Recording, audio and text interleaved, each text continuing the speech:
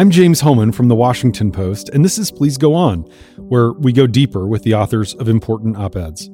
There's no interview this week because of the holidays, but I wanted to wish you a Happy New Year and reflect briefly on the first 6 months of this podcast.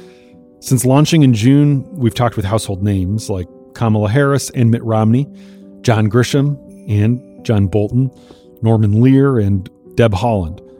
We've not shied away from trying to grapple in thoughtful ways with sensitive issues, from sexual assault and school shootings to racial injustice and the fight over transgender rights.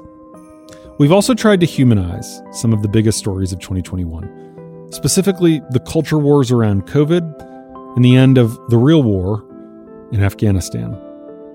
I'll never forget my interviews with two amazing young Afghan women who were fortunate enough to get out of Kabul as the Taliban took over.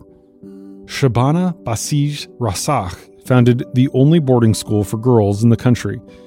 She fled with her students to Rwanda. Nazreen Nawa, a journalist, came to Nebraska to be a Fulbright scholar. These women make me hopeful for the future. Sadly, though, Nazreen's parents and sister were left behind in Afghanistan. The State Department said this month that about 62,000 interpreters and others who have applied for visas to seek shelter in the United States after working alongside American forces still remain in Afghanistan. About 33,000 Afghans have already cleared the more onerous vetting requirements and could be eligible for immediate evacuation. But the administration says, because of logistical difficulties, they might not actually get out until well into next year. As 2021 ends, let's hope and pray that 2022 goes better than this year, and last year for that matter.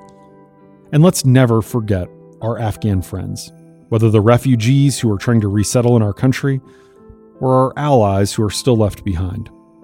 They had our backs. Now let's have theirs. Thanks for listening. I'll be back next week with a regular episode.